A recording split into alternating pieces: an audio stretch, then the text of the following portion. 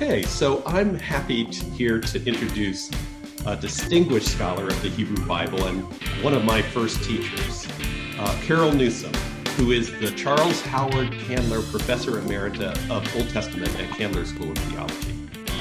She's also the former president of the Society of Biblical Literature, the recipient of numerous honorary doctorates and other honors, and the author of 9 books and numerous articles.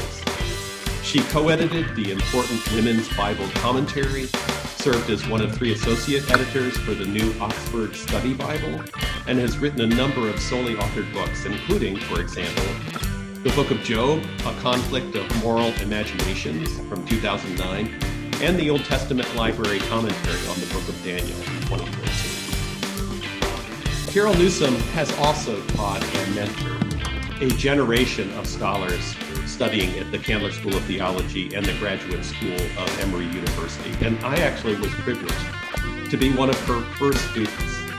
She was starting her work at Candler in 1980, and I was a first-term master's student enrolled in a first-year Hebrew class that she taught at the time. At the time, I was focused on philosophy and critical theory, and I didn't have any plans at all to focus on biblical study. But Professor Newsom's fantastic Hebrew class and a later class that she taught on debates about suffering in the Bible ended up steering me to where I now am. And that includes teaching an introduction to Hebrew Bible at Union Theological Seminary that's oriented around Professor Newsom's work, especially her exploration of Bible and theology in her 1996 Journal of Religion article, Bakhtin, the Bible and Dialogic Truth. So, Professor Newsom, or if I may call you as I often do, I might slip this way, Carol, yeah. I'd like you to please give me and students some background to this article that you wrote. In particular, I think it comes from a conference on Bible and theology that occurred at the University of Chicago, but I also suspect it flows somewhat out of your long experience already by 1996 when the article was published, teaching future pastors and other religious professionals at Candler, and being a dialogue with colleagues at Candler in theology. And I wondered if you could sort of bring to life some of the dialogical character of your article by giving some background on it. Yes, thank you. I start that article actually by recalling a little vignette that happened during a search committee meeting in which the Old Testament candidate was asked by a systematic theologian what he thought was the center of biblical theology in the Old Testament. And of course, the Old Testament candidate said, oh no, we can't talk about a center. And they went back and forth. And I realized that the biblical scholar was trying to defend all of that beautiful variability in the Bible, the different voices. And the theologian, operating as a systematic theologian, was trying to look for what held it together. And finally, in desperation, the theologian said, "Can't you just give us something to work with?" So later on, at the time, I disliked the field of biblical theology intensely because I did find it so reductive. I thought it always was coming to the Bible, knowing what it was going to find there, finding it, and then taking it back to the theologians. And it just didn't do justice. I thought it marginalized a lot of the parts of the Bible, particularly the wisdom literature, that I was very interested in. So I wasn't happy with their approach, but I didn't know what to offer until a certain time I had encountered Mikhail Bakhtin's work. And I thought, yes, what he did was to shift us from the thought that our statements are not just that whatever statements we make are from a particular perspective, and that they may tell the truth, but there's no way they can tell the whole truth, and that only emerges in the act of dialogue. And I thought, well, what is the Bible if not an act of dialogue? All these voices talking about overlapping topics. And so I thought, if the theologian can't find something to work with in that, then it's not our problem. Mm-hmm. What I'm hearing in what you're saying, and it comes out, I think, more in the article, is that it's not just that the Bible is a dialogue, but that there's a certain level of truth to be found in that a theologian would recognize. Oh, yes, yes. And I always thought that many people mistake Bakhtin as being a relativist. They think that because he privileges dialogue, that no perspective is better or more adequate than another. And that's not at all where he's coming from. He believes that every position that is worth arguing because you think it does make a claim to the truth. And people hold these passionately and committedly. But, and this is where I think he's so brilliant, there's an ethic involved too. And that is, you have to hold your position in humility with the realization that you don't have the last word, and you will not even discover what you think until you've engaged with someone who's looking at it from their own perspective. As he said, no one can see the back of their own head. For that, I need somebody else standing in another position. So that's what I liked about him.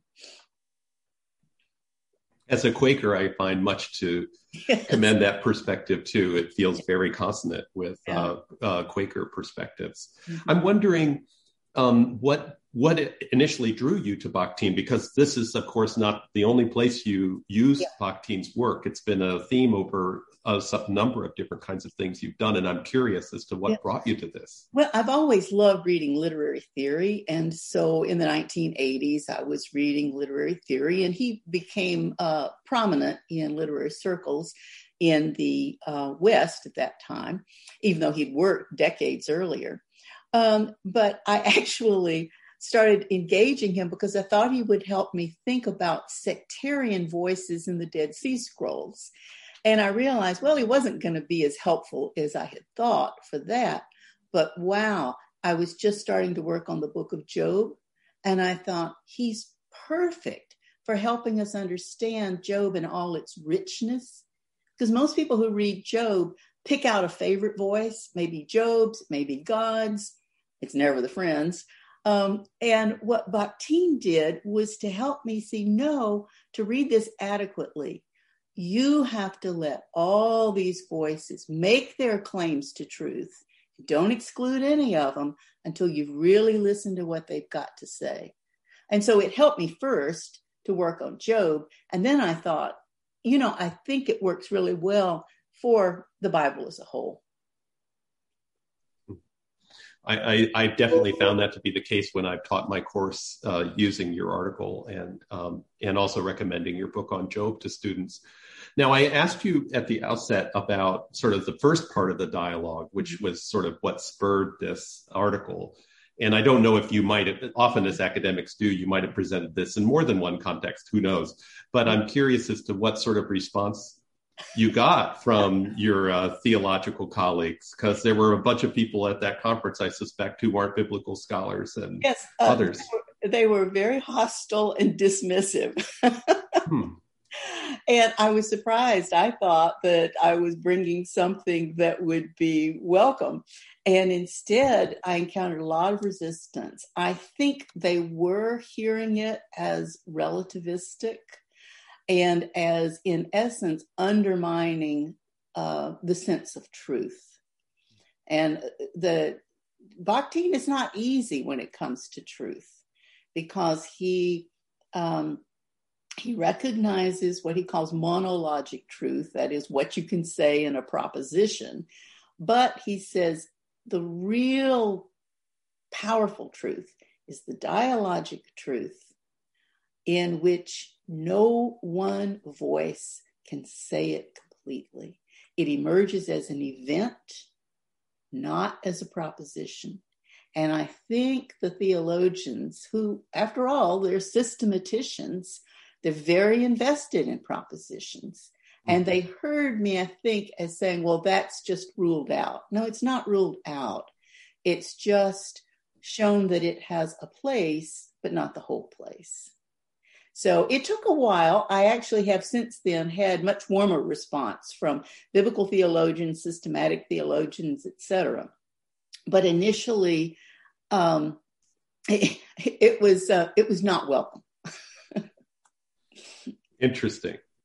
So this article was written, I think, I don't recall when the conference was, but it was published about 25 years ago. Yeah. And inevitably, I know you're someone who never sits still in terms of the stuff you're thinking and working on. And I'm curious as to whether there are certain directions you might take the argument differently if you were writing the article today.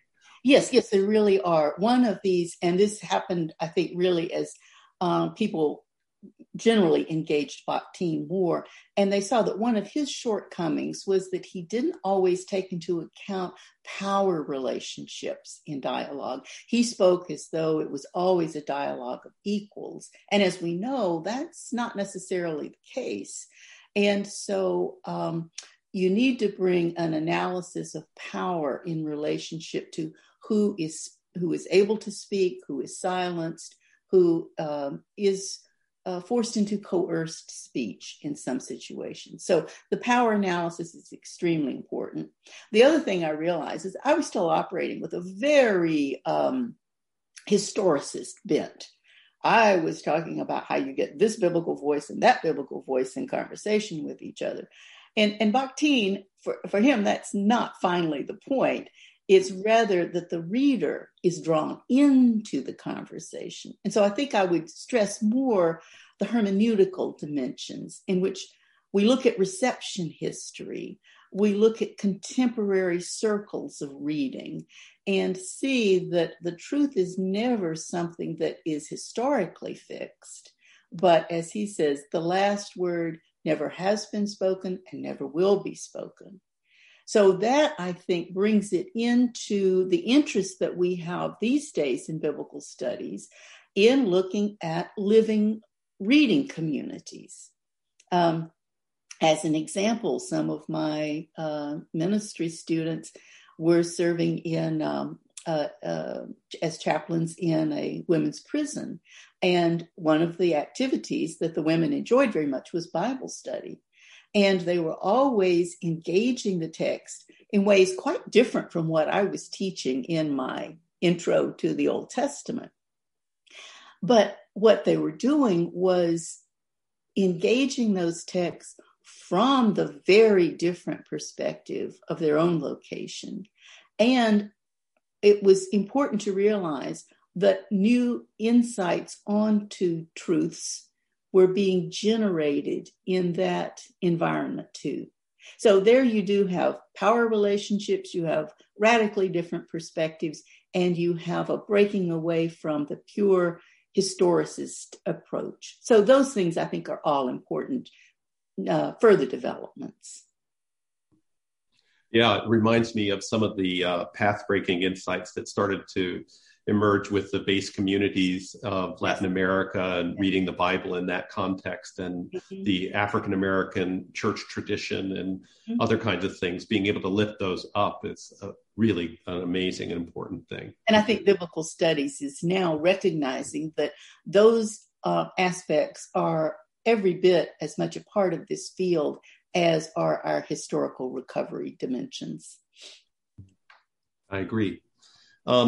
So as we get to the close of this brief conversation for now, you taught at Candler for quite a number of decades. And in that respect, I'm dating myself as well as you. And I just think it might be helpful for students to have any parting words of wisdom, so to speak, as they begin their journey of engagement. Many of them, some of them have taken courses in Bible, but many of them haven't. What are some things you'd urge them to keep in mind as they engage in this adventure of academic study of the Bible? Well, we oftentimes come with two conflicting impulses to read the Bible. One, we think it's so familiar. I've grown up with it my whole life. It's just a familiar thing to me. And it's so important to read it and find it strange, really deeply strange, or then to let the camera reverse and realize, oh no, maybe I'm the strange one. And so that estrangement. But the other thing is then to be reading some part of it that you resist or you find weird and not at all familiar. And suddenly to recognize, oh yeah, I get it. I know exactly what it's talking about.